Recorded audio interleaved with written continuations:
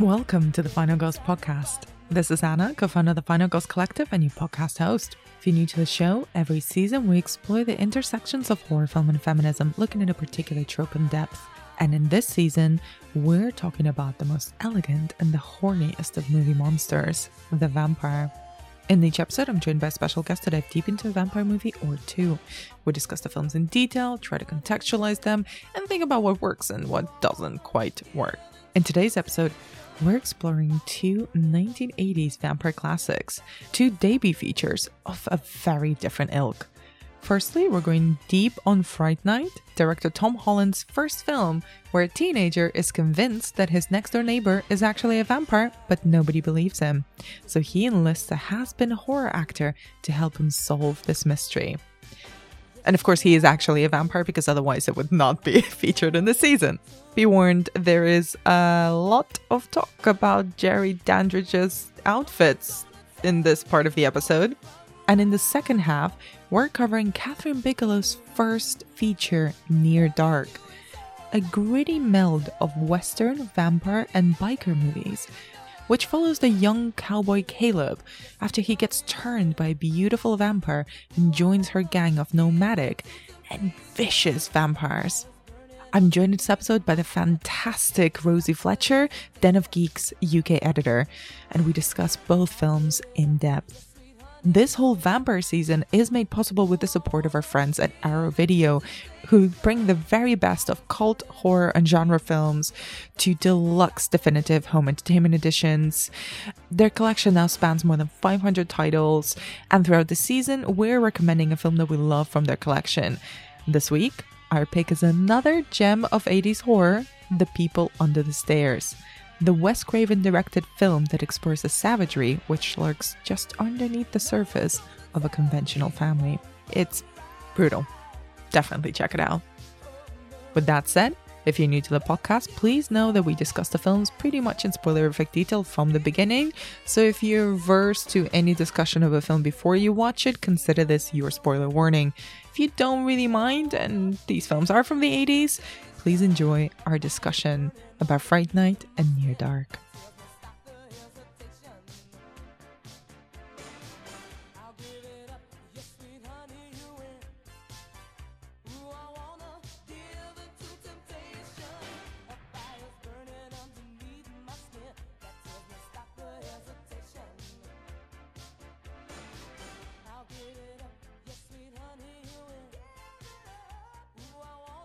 Rosie, welcome back on the podcast. How are you doing? I'm doing good. Thank you very much for having me back. It's a pleasure, and we're gonna be fully immersing ourselves into the 80s, the vampiric side of the 80s. So I'm excited to chat about these two wildly different films that came out within just a couple of years of each other. But before we dig into the films that we're going to be chatting about today, what is your relationship with vampire films? Is it a subgenre of horror that you're particularly drawn to?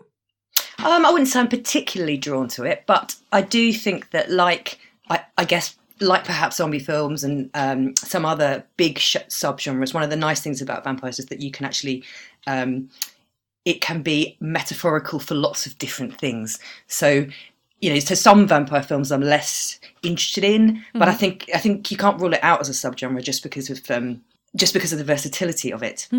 So yeah.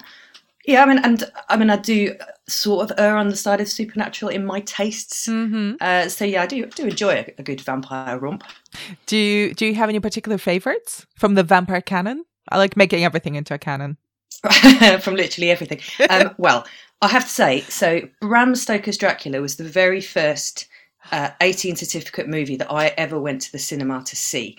And I was 14, and I was with my best friend Ruth, and we were both really nervous.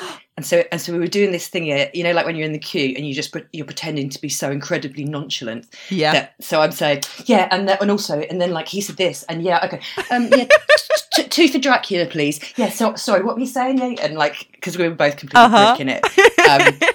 And we had a backup. If they said you're clearly not old enough, then we were going to go and see something else rubbish. I can't remember what it was now, but we got in and we were so excited.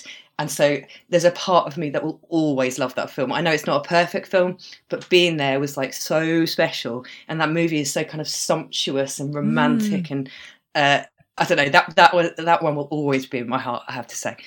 I love it. And also, honestly, throughout the making of this season so far, I've been genuinely impressed by just how much love that film gets. And I always thought that it was not as beloved as it turns out it is, because I think everybody kind of had that illicit experience with it, and it confused the whole generation into thinking that Gary Oldman was a sex symbol. It really did. And like, it's a funny one because it's an easy movie to take the piss out of. It really is. You know, with obviously Keanu Reeves doing his terrible Jonathan Harker and all this kind of stuff.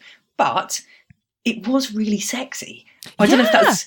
I mean, is that because I was 14? I don't know. But for whatever reason... it still holds on. Like, we've did a whole 3-way episode about the film, and honestly, I would watch it any day of the week. I love that movie. I think it's really interesting. Yeah, I do too. And it's really beautiful, and it's got... there's just a lot about it that's kind of... I don't know, that really very much appealed to that age me, and I think, quite honestly, probably appealed to this age me as well, you know? So... let's dig into not a Dracula movie, but not a 90s vampire movie. But first, we're going to discuss Fright Night from 1985, and then we're going to move on into Near Dark. So let's start our in-depth chat about Fright Night from 1985.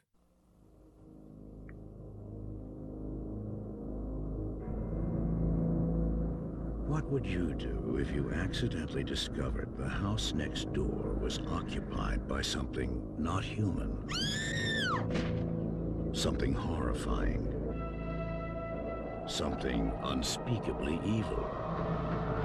No one believes you. Mom, I didn't have a nightmare. Not your mom. They did kill a girl over there. Not your girlfriend. Charlie, is this some sort of a trick to get me back? Not even the police. Look, I know it's crazy. I know that, but look, Lieutenant! It knows that you know. You'll do anything to protect yourself, but it will do anything to protect its secret.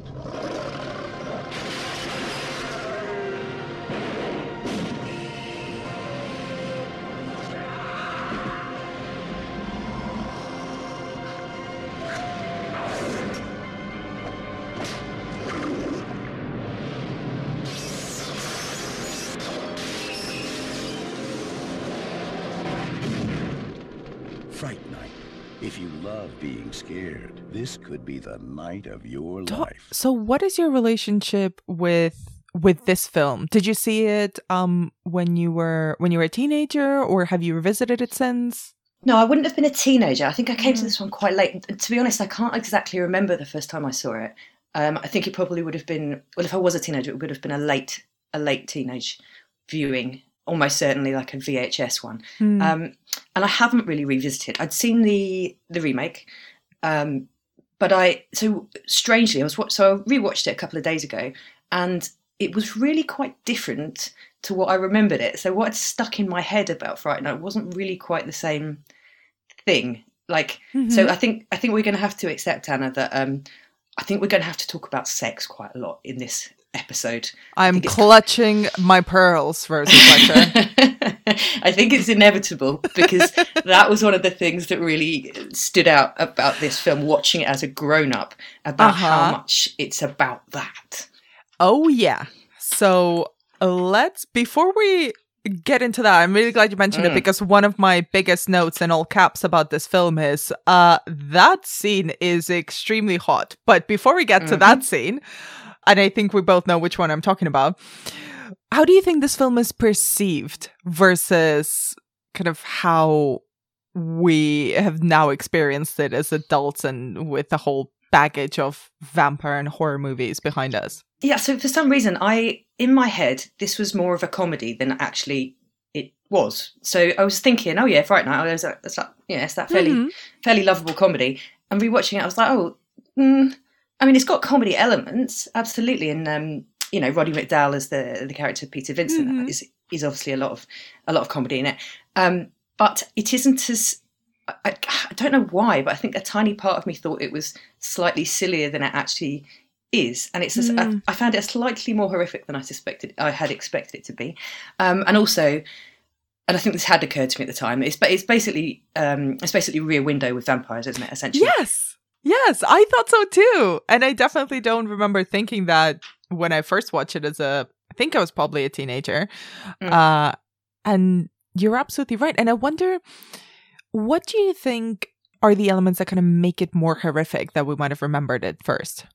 I think it is. So for me, it was the fact that that Charlie Brewster, so the lead sort of teenager, is in actual peril. He's in actual peril. He's going to die. And so he sort of has to, so I hadn't really, so with Rear Window, the thing with Rear Window is that it spends a lot of time saying, oh, but is the guy a killer or is he not? Or, you know, whereas Fright Night really cuts to the chase really quickly. Like, he is, definitely. And he's been murdering sex workers, which again, I hadn't remembered at all. Yeah. Which is like, watching it again in you know, the 2021 headset, it's like, that's really dark. Like, this guy is a proper dyed-in-the-wool serial killer. And like, and you know, we see him kill someone really early, and it's not, so although it's not a gory film particularly, it's it was a bit like, actually there's some true peril here. There's some actual kind of, something really bad could happen to Charlie. Do you know what I mean? Yeah, and it's a thing that you mentioned that's very astute, is the fact that we know pretty much from the very beginning that Charlie's fantastical suspicions are correct. He is actually a vampire. And also he's one that kind of hides in plain sight. He hides in suburbia, and he murders sex workers, like you say, because as we all know, those are the people that he knows will be cared less for by the police force, and that he can get away with more easily. So it's like, it's a very studied approach to surviving as a vampire in suburban America. Yes, it really is. And so it really has these kind of, as you know, Anna, I'm a big fan of true crime. And so it had these resonances and this terrible situation of this boy. And like you said, he's right. The guy is a vampire, and all of his avenues for help are being rejected. He's not believed. But not only is he not believed by the policeman, and certainly not believed by his mother, he's not even believed by his girlfriend and his friend. They don't even believe him. So they try and actually they almost hamper his progress, and like almost put him in a situation where he dies. And so it's this terrible situation of this kind of kid confronting the very charming adult male, and everybody believes the guy. So I did think, that was darker than I remember. So what did you make of Charlie Brewster as our lead? So another thing that I hadn't remembered is, the very beginning of the movie starts with him trying to get off with his girlfriend and her saying, "Can you stop, please?" Yeah.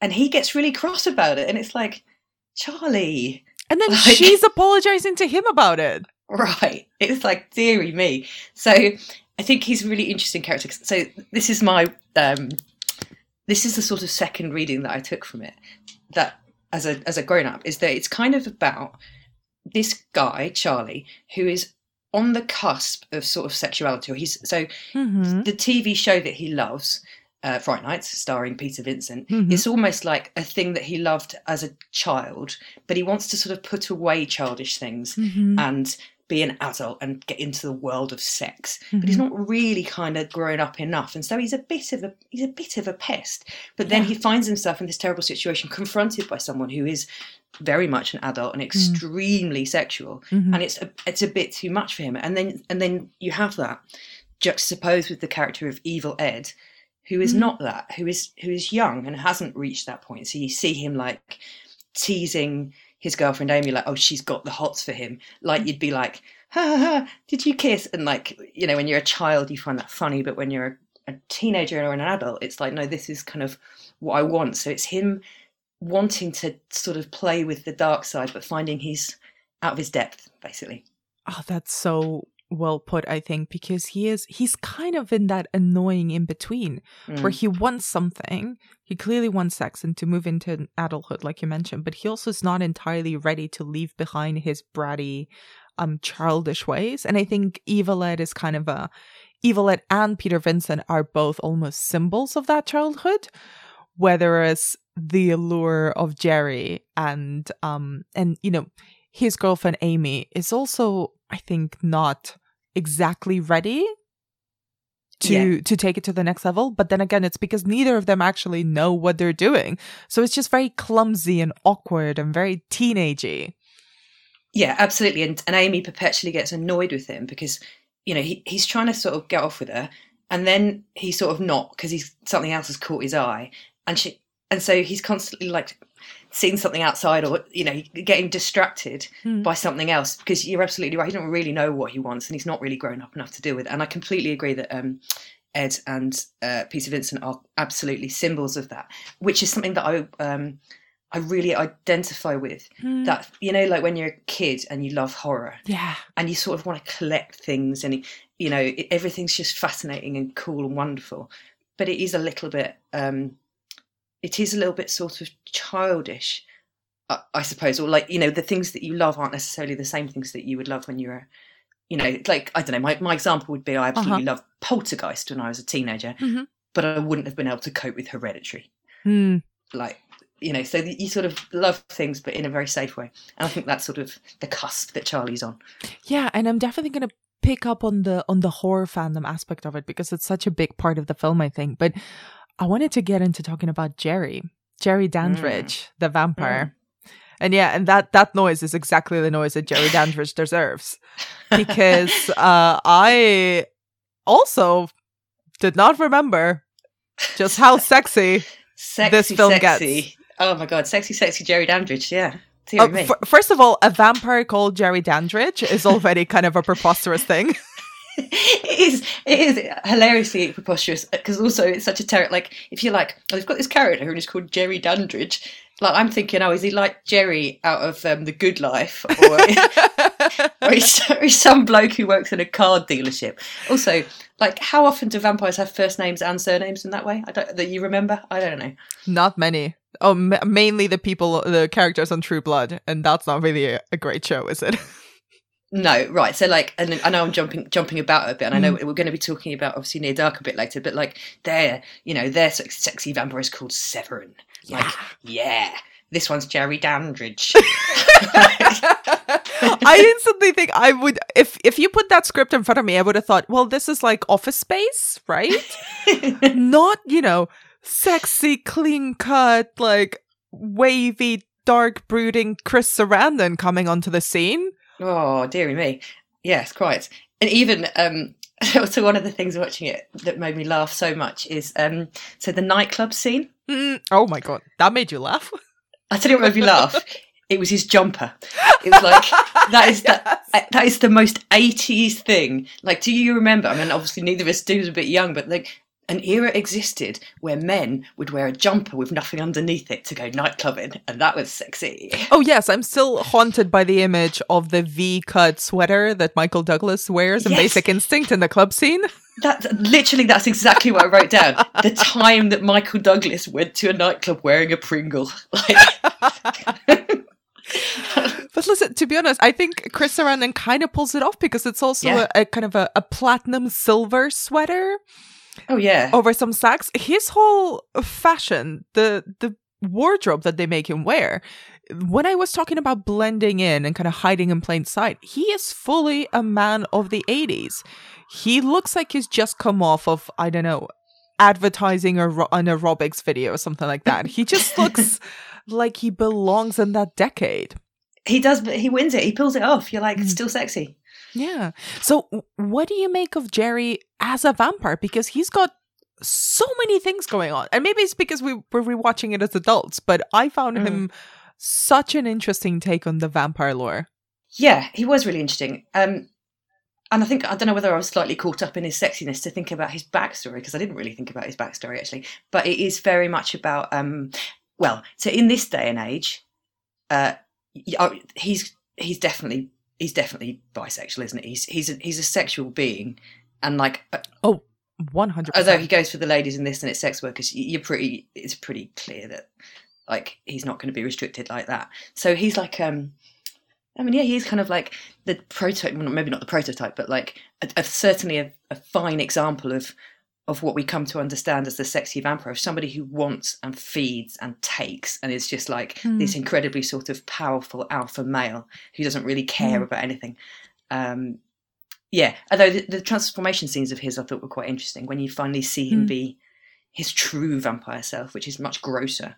It's very gross. I love the fact that he sort of approaches each, when he goes after someone, every single time, even when he goes after Evil Ed or an Amy specifically, he approaches it like a seduction. Yes, and it's almost like he asks for a level of complicity.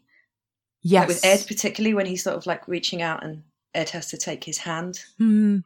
And Amy, of course, is under, I don't know if she's under a glamour or if she just really fancies him. But there's some, she's absolutely seduced by him. Yeah, and I think he sort of taps into those deeper fears or desires that those characters have. Like Evil Ed wants to be not powerless. He wants to not be afraid. He wants to have some sort of power, at least to defend himself and to not be, cowering in a corner, afraid of everything around him, like Jerry finds him. And Amy is on that cusp of sexuality, but she's not really getting that with Charlie, or she's not ready for it. Although, it is extremely problematic that she is a literal teenager, and this is not just an immortal being, but also a fully grown man who is making a teenage girl grope him in the middle of a nightclub. Yeah, I mean, yes, that is sort of slightly iffy. He also, he's so alpha. Because also the scene where he goes around to, he meets Charlie's mum and she's invited him round. And he's teasing Charlie. He's saying, oh, I will come round at any time that I want to. And it's like, what's your mum got to say about that? Like, I'd be like, what? No, I just invited you around for one drink. I didn't say you could like literally drop round any time you wanted to. But she doesn't say anything about it because he has this incredible thrall over everyone. And yeah, you're right. I mean, we can talk about Evil Ed maybe a bit more in a moment. But like, that character is very sympathetic. He's very annoying. Yeah. But he's really sympathetic, I think. Absolutely. Before we move on to him, like one of the things that I really liked, and they kind of hint at it in the film, is the backstory of someone he was in love with at some point, looking like Amy. But I think there's a real narcissism to Jerry, which I really like. The fact that he knows the way that people look at him, and he uses that and wants people to come to him. Yeah, I think you're right. I think that backstory slightly nods towards, actually, the Bram Stoker's Dracula, that has a similar thing going, doesn't it? That, when he meets Mina, she reminds him of a past love. Yes. But I think you're right. This isn't emphasised as much. And I sort of almost feel like he wants her because he wants her. Like, it doesn't even necessarily have to be that. Picking up on something that you kind of alluded to before, it's the queering of this character in the film. And again, I don't think I necessarily picked it up when I first watched it, but then when I was reading up on it before we recorded, I think it's very deliberate nods that the director Tom Holland put in the film. And did you pick up on those, the homoerotic positioning of some of the characters? Perhaps, I mean, especially with Jerry and his human helper, and with Jerry and Evil Ed. Yeah, absolutely. So it's like the relationship he has with his human. I don't know what to call him really, but yeah, familiar. Yeah, I guess maybe. Is again unclear, and he's sort of clearly somewhat in awe of Jerry. And yeah, I mean Ed.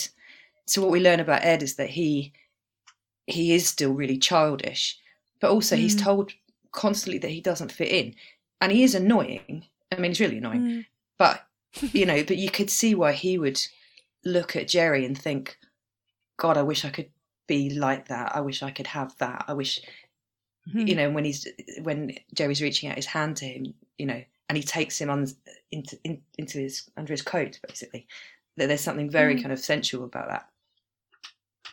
Yeah. So let's talk a little bit more about Evil Ed, because he's very sympathetic, like I say. I'd even say that he's more sympathetic than Charlie. Yeah, I would agree. Again, on a second watching, like, because he's like because you know people like that. He's like the kid at school who didn't really grow up as much, and so he always has to shout louder and be like weird. He's probably the kind of kid who would like dip crisps in a puddle and eat them. To that. Do you know what I mean? Like when you're at school, there was always one kid who was like, "Oh, I'll dip my crisp in a puddle and eat it." And like, yeah, all right, but you know, you think that's going to help you make friends, but it's sort of not, is it? Yeah. He's sort of that kid, and actually he gets really quite a harsh. He gets like, bear in mind, he is a teenager, like he's a child essentially. Like he gets treated really badly in this film. He gets a real harsh punishment. Like, so the bit where he's burned by the cross, he cries, and it's just like, oh God, this is so terrible.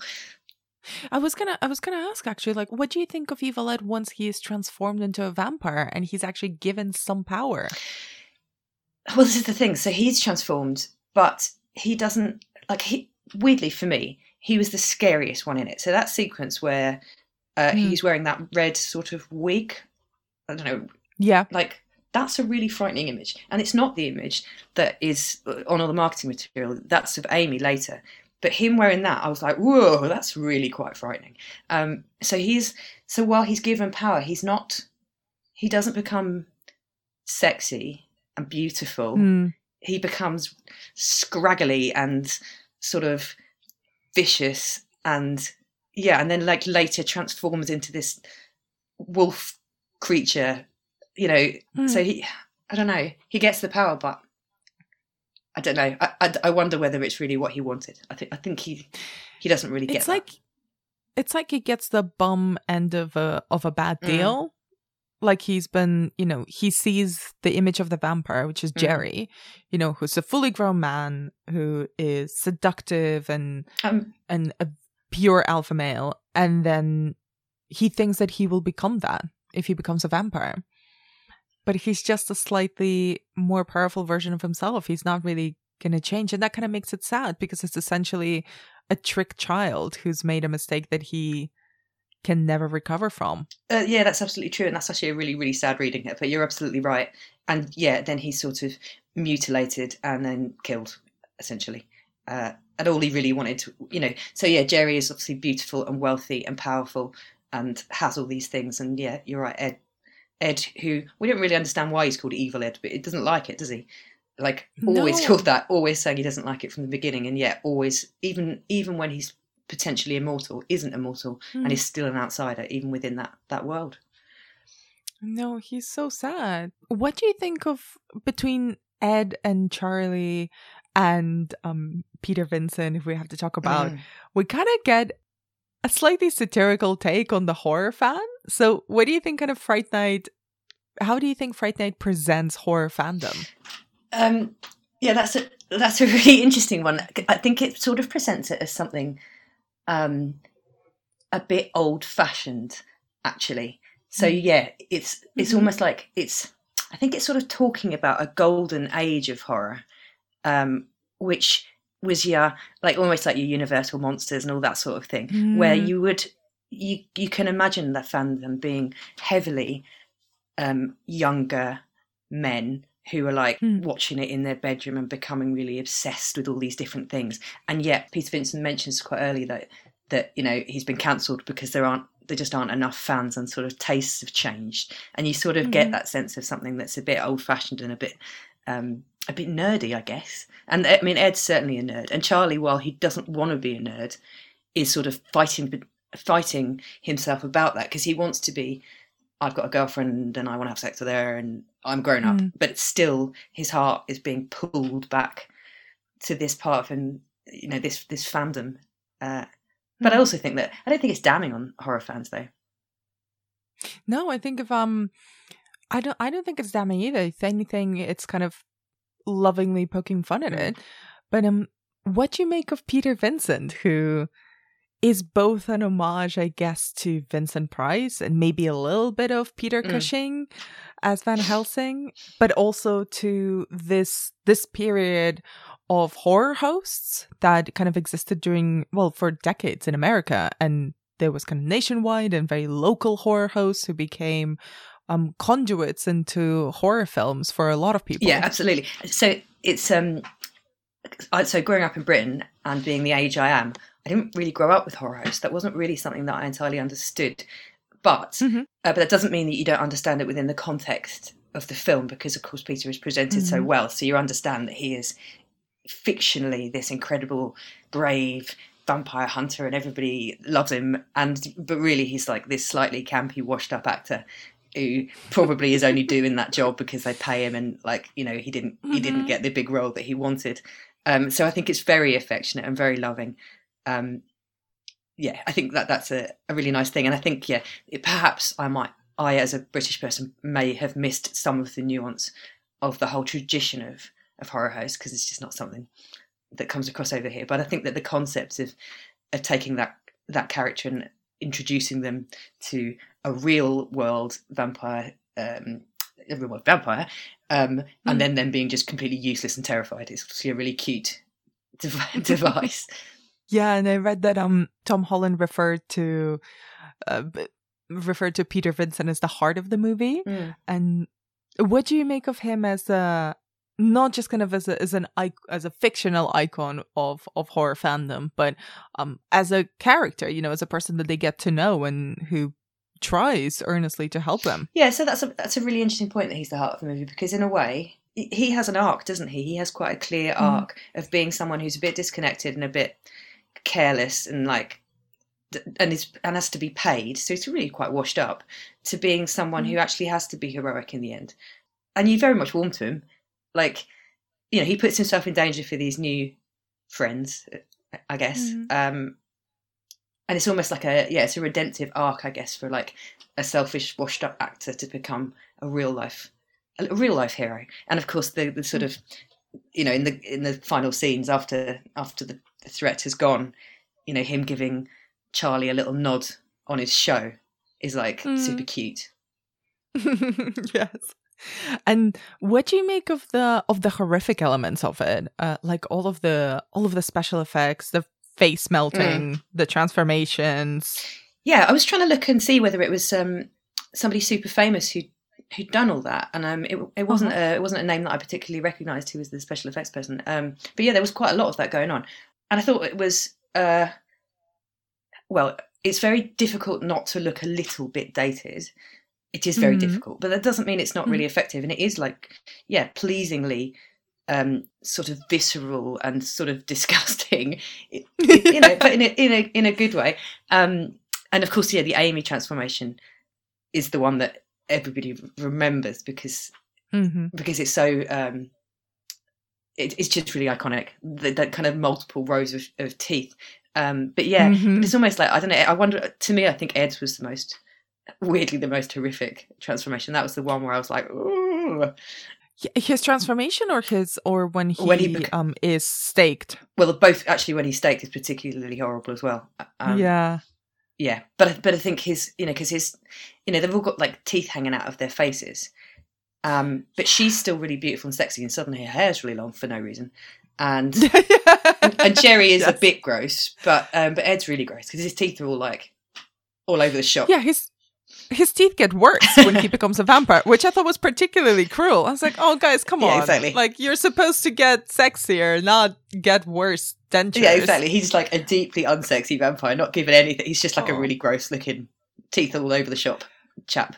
Yeah, I love we're going to touch on this in Near Dark as well, but I love just how very quickly and savagely the switch happens between the sexy vampire, which is the thing that we're quite used to seeing, to a very horrific, very gross monster version of the vampire, and all the meltiness. And even when Jerry transforms into a bat, it's not a cute bat. It's a disgusting floating slug of a bat. Yeah, it's a gross bat with all a bald, slimy. Yeah, he's a gross bat. That's true. And so the film was a massive success in the 80s. The 80s vampire films that we're talking about, kind of one of them we talked about was The Hunger, and we're going to be talking about The Lost Boys as well, which also was massively influential. How do you see that Fright Night had an influence on on other vampire films subsequently. I think the thing with Fright Night is that it hit a sweet spot, didn't it? Like, so yeah, I mean, the 80s was a massive resurgent time in the vampire genre. But I think one of the things that Fright Night does well, and Lost Boys does exceptionally well, is it's really fun. So it's gross and it's loving and it scratches an itch and it's kind of sexy. It's kind of cool. It's got teenage characters, so it can appeal to that kind of age group in a really good way. But it has enough, as you say, viscera and chills that it doesn't. It's not a joke. It does feel like a proper vampire movie, but it's a very, as you say, very, very 80s vampire movie that really embraces its 80s-ness. So rather than, a lot of this sort of stuff that came before, which was period, it sort of eschews that, modernizes it, polishes it, makes it like extremely accessible. And sets it in a modern world. So, and with these dark elements of I guess modern critique. I mean, like, I know that, we mentioned the serial killer stuff, and that was obviously that obviously strikes me now. But like, there was a lot of that going on in the 80s too. So I think that it's quite a sharp. Even though on face value it doesn't look like a sharp film, but it is quite a sharp film. It is also a really good idea. The whole Rear Window but vampires is.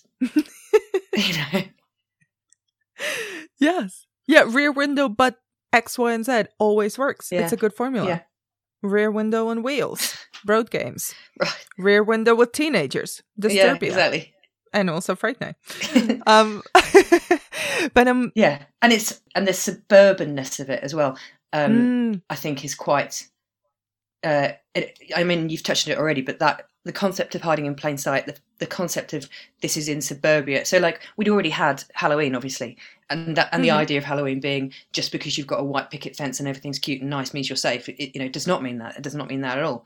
And just because Charlie is, worrying about his girlfriend and homework and watching his horror films, does not mean that he's not safe. It does not mean that he is safe from this otherworldly threat. This man who can move in literally next door, convince everybody that he's a good guy, and yet come in his window and kill him anytime he wants to. Yes, it's that kind of the darkness hiding underneath the white picket fence appearance.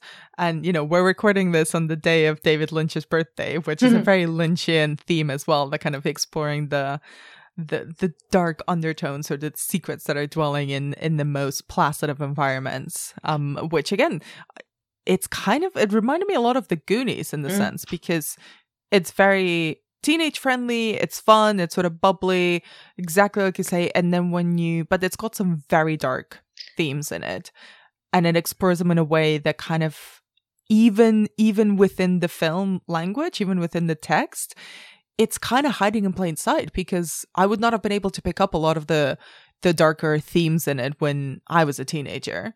And that they really stood out to me when I rewatched it as an adult. Yeah. And, we've talked a lot about that, about Jerry and stuff. Yeah, and you can see shades of, like, I'm not suggesting it's necessarily an influence, but the sort of our current, like Stranger Things, for example, the idea of, like, groups of kids who aren't being believed battling supernatural threats. You see it in, the recent versions of It, or indeed the 1990 version of It, has the same thing. This idea of, like, outsider kids having to sort of stand up and be brave. And of course, Lost Boys is like has lots and lots of similar things going on. Before we move on, this film had a couple of sequels, which I'll admit I haven't seen, and also got a remake in 2011 with Colin Farrell playing the Jerry character. Did you watch the remake? Yeah, I did. And I quite liked it, actually. I didn't, because I think Colin Farrell is really good when he's given the right role. I think he's a really good actor. And I think he really pulled this off well. I think that, so it's obviously David Tennant who was playing the Peter Vincent character, and he was playing it more like a Chris Angel style, like a illusionist kind of dude. And I don't know, I don't think he was as sympathetic as the original's Peter Vincent. He still has the same arc. He still has to man up and become, better. But I don't know. There's something about Roddy McDowall. There's a sweetness there. I think you're right, because also I think that horror hosts had a very beloved and important place in pop culture and in horror history and in the way people saw them. Whether it felt like David Tennant's version of, like, nobody liked Illusionists. I'm sorry, nobody. That was a phase in pop culture which I'm still kind of amazed about. Everybody kind of had collective amnesia or collective bad taste and realized, like, wait, what? We're giving these people are a thing now? In the sense that, like, they weren't, I think, that sounds really mean, but I don't think they were necessarily as beloved a cultural figure. So it kind of, even the mockery of David Tennant's version of it always felt a little bit mean-spirited. Yeah, so weirdly, it's yes, you're absolutely right about that, because it's the other way around. So Illusionists always came across as, like, making loads of money, being incredibly arrogant, and nobody really likes them. Whereas horror hosts are, like, really probably not making very much money, are probably kind of washed up actors, and everybody feels sort of a level of affection, because it's not like they're like these arrogant, awful people living in massive mansions. They're like, you know, kind of sweet old bloke who's trying to scratch together a living in a sort of a subgenre that's actually a little bit old fashioned and kind of dying on its arse. Unlike Illusionists. So I think that element didn't quite work for me so well. I did like it though, and I thought the 3D was pretty good on it as well. Before we move into Near Dark, is there anything about Fright Night that we haven't covered that you wanted to talk about? There is, actually, which we've touched on, and it is the scene in the nightclub. Go on. Well, so that whole dance sequence is quite. It's basically it's quite explicit. For people with, it's a sex scene. It's a simulated sex scene. So that at one point she basically goes down on him, and it is like in the middle of a nightclub. It's a very strange extended sequence, that one. He literally takes her hand and puts it on his ass. Yeah, and then you see him having a grab of her ass, and then there's some kissing of necks going on, and he's sort of pushing it. That struck me as a quite a risque scene. Extremely risque, and also because there's this, like, back and forth between them where they don't kiss until the very end, but there's also a part where he goes in almost to bite her and then she pushes him away, and they have a sort of like an exchange of looks. Like, it's a very wordless, very sexy, but also very aggressive sex scene in the middle of a dance floor. Right, and it's sort of like, she's not helpless in that scene. She's sort of seducing him as well, which is why it was quite an interesting thing. So yes, okay, she's under his influence, but yes, she does. She pushes him away. She snaps her neck back at times when she wants things to be different. And then, of course, when we see that she's dancing in the mirror with no one, it's all adds to the strangeness. It's I don't know. It reminded me very slightly of an incredibly sort of 80s nightclub version of, like, some bits of Labyrinth, which are also, like, impossibly sexy, but in a far more romantic and child-friendly way. But yeah, I thought that was a good scene, an interesting scene. And I thought it was a really interesting thing and really struck me because it felt extremely adult. Whether it's like there was hints of adulthood before, and like Jerry is obviously, you know, we've talked about his influence and how he moves in that world, but that was a full-on scene that was a full-on sex scene without showing a little bit of sex. So much so. I'm very glad you brought that up.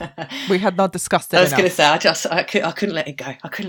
No, absolutely not. Also, anything that involves, like, dancing in film. Yes, I need at least 30 minutes to discuss it. So let's move on now to vastly different type of 1980s vampire film. Catherine Bigelow's Near Dark from 1987.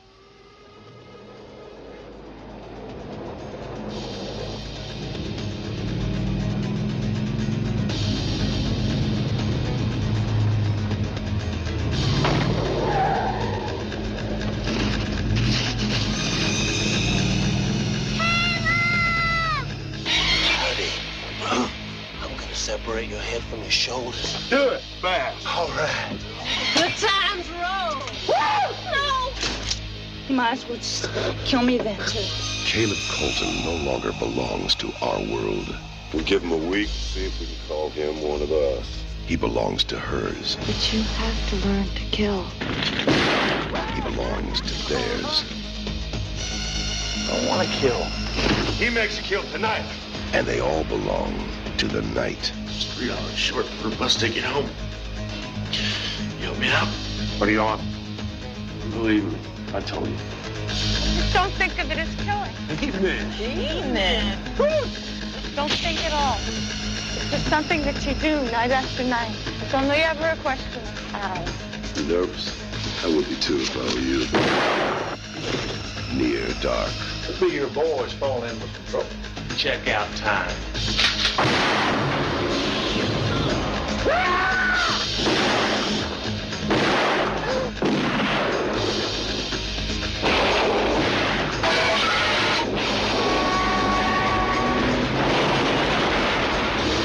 Bought yourself some time, son. God damn, this is my family. Let him go.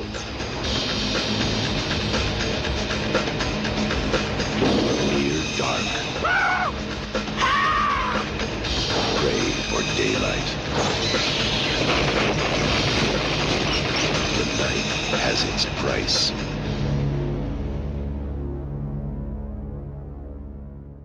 Before we dig into the film itself, are you a fan of Catherine Bigelow's films? I'm a fan of lots of her films. I didn't love Detroit, but obviously that wasn't that long ago. But I love Near Dark. I love Blue Steel. Hurt Locker was great. And I think, and this was her debut, and I think it is a very distinctive movie, very, very kind of accomplished, and has such a clear style to it. So where do you think Near Dark, aside from being her debut, stands within her career? Like, do you notice rewatching now after seeing a lot of the work that she's done over the last 30 years? Do you see similarities or themes that seem recurrent now?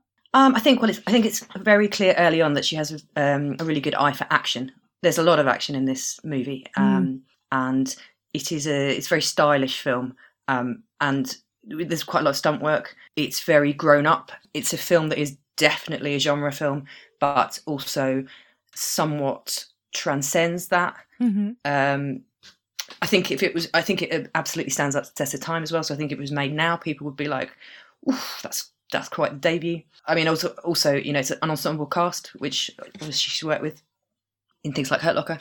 Well, it's also just a very confident debut, isn't it? I was reading something saying that, you know, she was told that if she didn't know what she was doing, she'd be booted off after 5 days or something like that, which was incredibly unfair, quite frankly. But there you go. Yeah. But that isn't the case. This film is strange because it kind of mixes the Western and the vampire genres. What do you make of the way that it kind of combines both of those? Yeah, Western and vampire, and also the sort of biker movie tropes as well. So it has this kind of big landscapes and the sort of grittiness and slightly dirtiness of the Western, and the sort of wild westness of it, so the dangerousness of it. But then with these vampires, who, like, they are vampires, obviously, but they're kind of a bunch of nomadic killers, really. Yeah. So they wouldn't have to be vampires. They are, and that's the story. But they're these kind of traveling, also misfits. But unlike let's say Lost Boys, not romanticized at all. No. And so all the scarier for it, I would argue. So what do you make of the way that vampires are presented in this? Yeah, so these vampires are outlaws, and they are a constructed family, and they are ruthless and think nothing of violence. We understand that Jesse Hooker, so Lance Henriksen's character, was probably in the Confederate Army. These are not nice people. These are people that you should be frightened of, like a gang of outlaws, essentially, like touring the country in a camper van, who are so sort of removed from their own humanity that, like, they're a terrifying gang. And I mean, you know, Bigelow makes quite a point of not going into vampire lore with these guys. So we know that they burn up in the sunlight, and that's obviously a very key part. And we know that it is possible to kill them, and also that they have like super strength and, you know, can withstand being shot and things like that. But like all the other bits of slightly campier vampire mythology just doesn't come up in this, like, you know, the whole crosses and garlic and all that nonsense. Yeah, there is no there's absolutely no romanticizing of them. These are not sexy vampires. They're very gritty, they're very dirty. They feel like they're kind of designed as if they do scar. And I think Jesse does have a kind of a big scar over his face, which kind of makes them stand out in a sense, because they're not beautiful and polished. They're scary. Like if they walked into a bar, or if you crossed them on the street, I'd be fucking terrified. And the kind of the misfit elements of them. So the fact that it's two men and these two women and this little kid who looks like a smaller version of Judd Nelson's Bender character from The Breakfast Club. The violence in this film I found very kind of grounded. So it doesn't feel like bloodlust or like a seduction like in Fright Night. It feels extremely violent in a very realistic way. Yeah. And it doesn't even feel like they kill just to eat. It feels like they do it because they want to and because they like it, and they kind of are so like distanced from themselves that they kind of, or what they once were perhaps. Although of course we don't know what they once were, but that they kill for pleasure and have no qualms about it at all. And particularly with Severin, he enjoys intimidating and terrifying people as much as he enjoys killing them. So the violence is like, it's much more frightening. You're absolutely right that, like, you know, so the bar scene, which is this centerpiece bar scene with the whole group of them, and you know that this is going to be a massacre, and what you're doing is watching Severin play with his food, as it were, like batting about a mouse or whatever. So he's intimidating everyone, and it's so tense and it's so horrible that, you know, if you're in that bar, you would just want to get the hell out immediately. Like, these are the worst kind of people to be around. It sort of reminds me of sort of these villains like Begbie later on from Trainspotting, like just so volatile. Yes, volatile, and also just not really caring about being caught. Like that scene in the bar, I was really taken aback by how the rest of the people in the bar just didn't bat an eye when they stone cold killed the waitress, and kind of, you know, like poured her blood into a pint glass, and they just looked on, kind of resigned to it, and they're extremely sadistic. Yeah, I think that bar scene was particularly effective, and I think that there are undercurrents that's talking about masculinity, a particular kind of masculinity in that sequence. So it's sadistic and terrifying, but the build up to it for me was almost as uncomfortable. So there's a bit where he spills a guy's drink, then has a bit of an altercation, and you can tell that Severin's just absolutely terrifying. Then orders him a drink and then says, "Now you pay for it." Yeah, and it's just like you've massive. The guy in the bar is not going to be a pushover. You've completely challenged his masculinity. What's he going to do about it? And it's frightening. And you have those feelings of, you know, I've been in bars, not like that, but I've been in moments in bars where it's men, and it's like, this is horrible. Like, something bad is going to happen here. Like when you have, you know, and of course that, you know, the barfly guy does not know that Severin's virtually immortal vampire, but it's just that tension of like, when do you fight back and when don't you? When your masculinity is called into question, what do you do? And it's like, nothing good is going to happen from this point on. That's an interesting point to bring in the protagonist of the film, really, Caleb. What do you make of him and how he clashes or fits in or doesn't quite fit in with the Near Dark, I'm going to call them vampire gang? Yeah. So he initially he's quite alpha.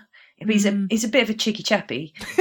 like, that's not really quite the right word, but at the Makes start, sense. Yeah. Yeah, he's sort of chatting up May and pushing his luck, and she's getting frightened, and he's like, well, I might drive you back, but you've got to give me a kiss first. And again, being a bit of a sex pest, but he's like nice looking guy, and he's quite cool, and he's kind of looking for some adventure and looking for some excitement, but then finds himself in this situation where it's really too much.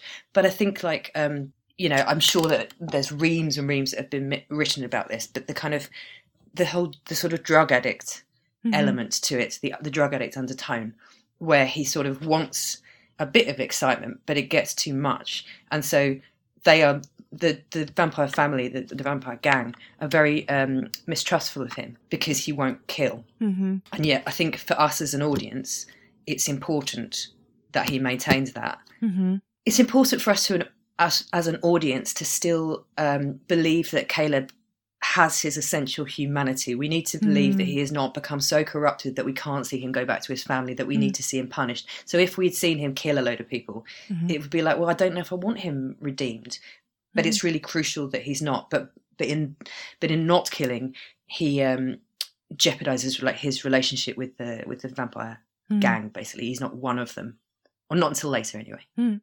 And what do you think of his relationship with May, really? Because the film pretty much starts when they meet. So I think she's a really interesting character.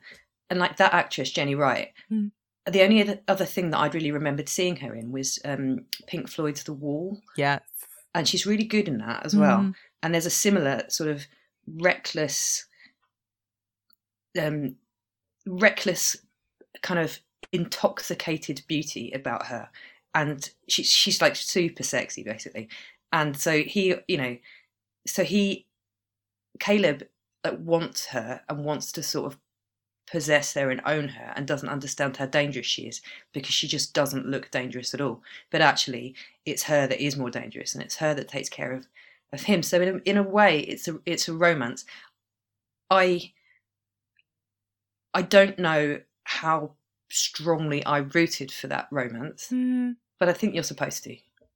Yeah, I'm glad you're bringing it up because I wasn't at all. I don't know if you felt this way, but I didn't get enough of a sense of why they were risking so much to be together.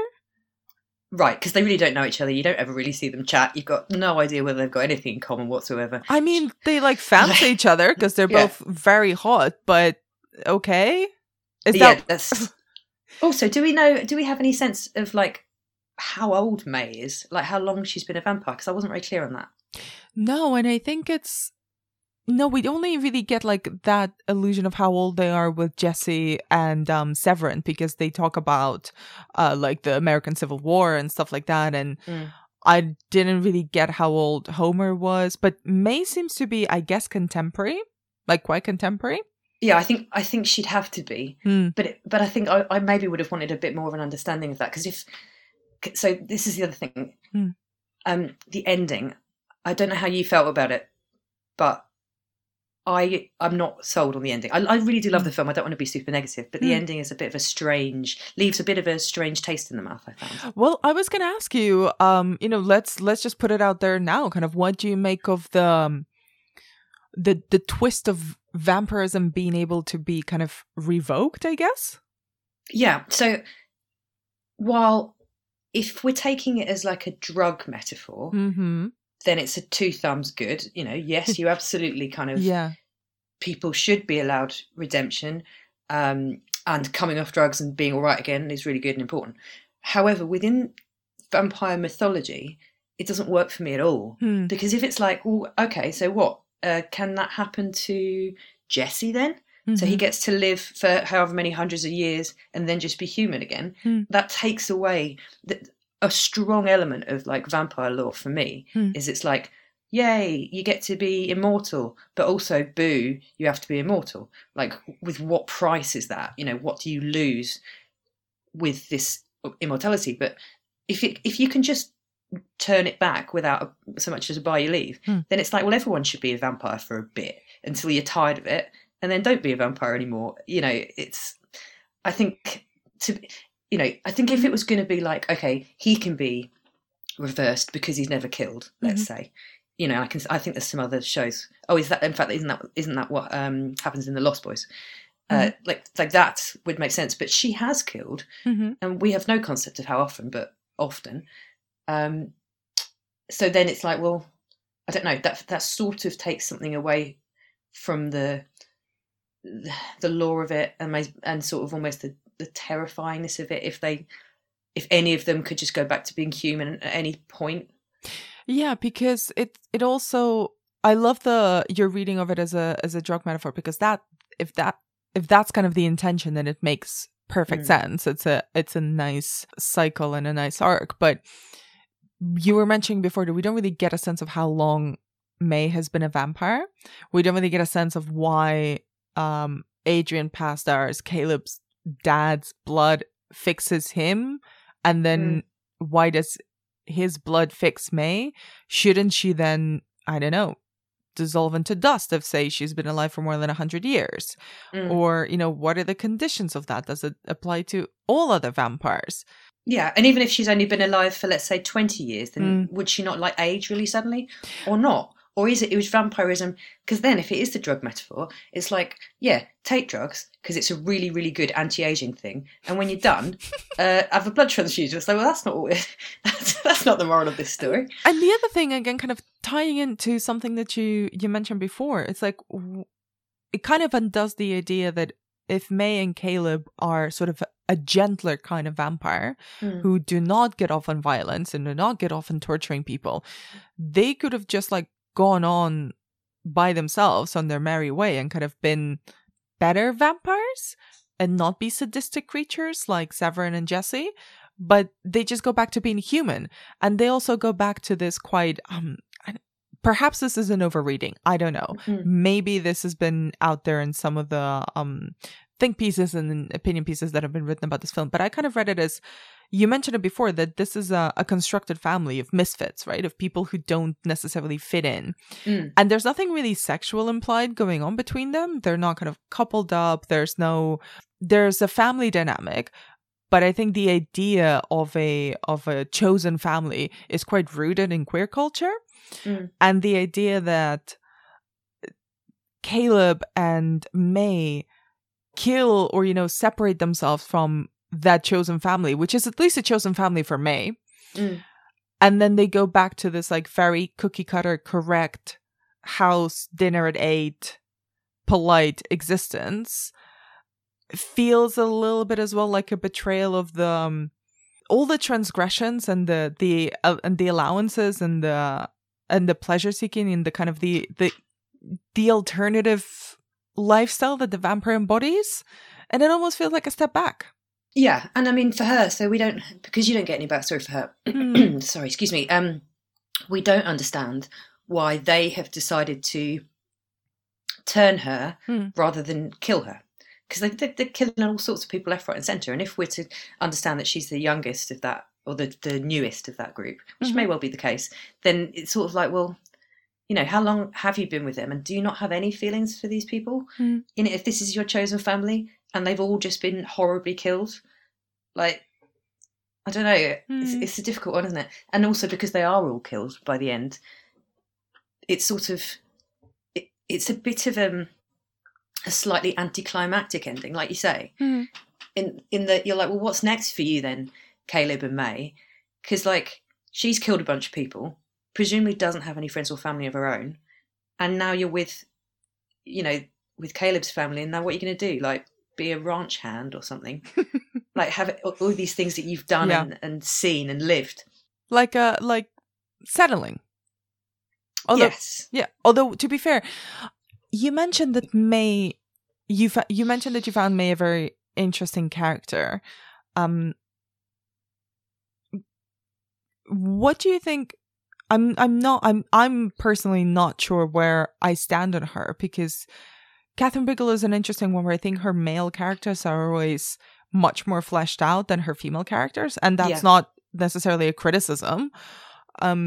What do you think of May in this dynamic? Because it's just really her and Jeanette Goldstein's character, whose name I completely forget, and Caleb's little sister Sarah, they're really the only women in this film who have kind of speaking roles. And May is the main one. Yeah, so like Jeanette Goldstein's character, I think she's called Diamondback. Yes. And to me, the reading is that she and Jesse are a couple.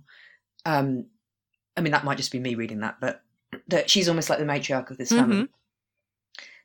And she at least has sort of power and agency, but it's almost like May is the honey trap, essentially. She's the young, pretty girl who can lure in the guys. But you are absolutely right about the male characters. And like, for me, although I think Jesse's really interesting and like Scar, yeah, that really helps.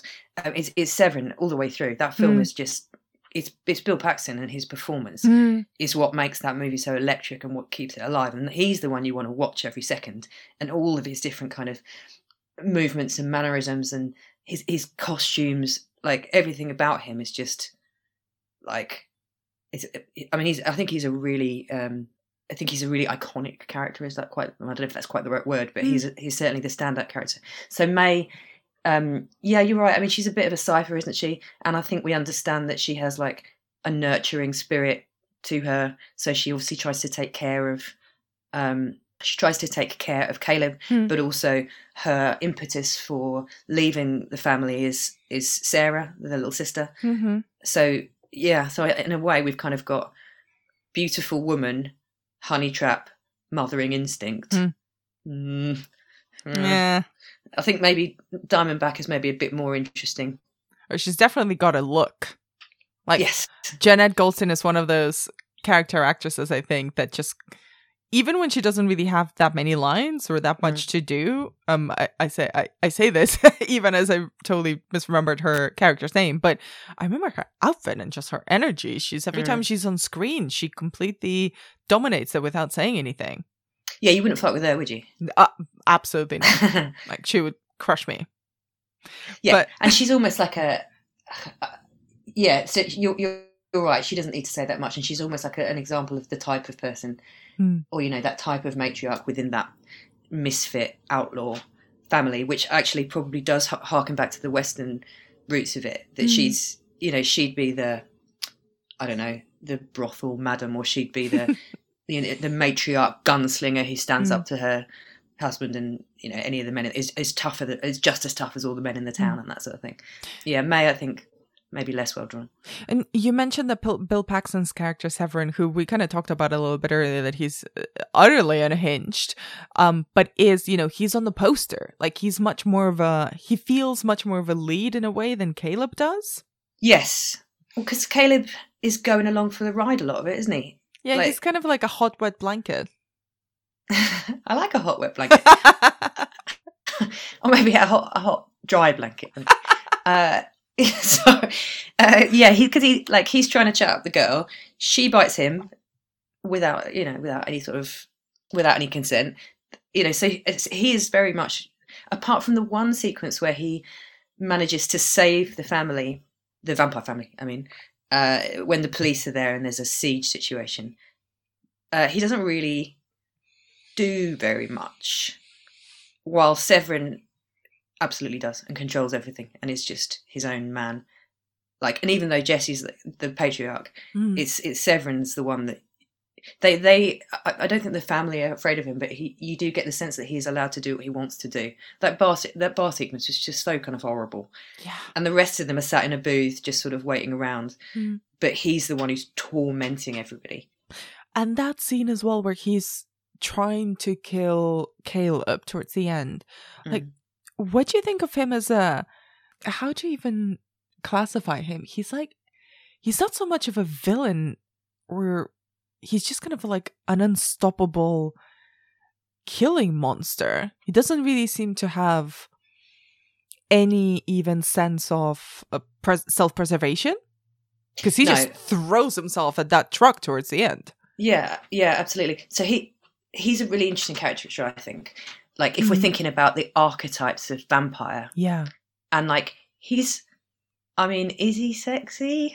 I don't know. Like, no, but there's something about him that but he does have a sexuality about him, and it's part this sort of animal nature that he doesn't seem to care about anything. And he, of course, never trusts.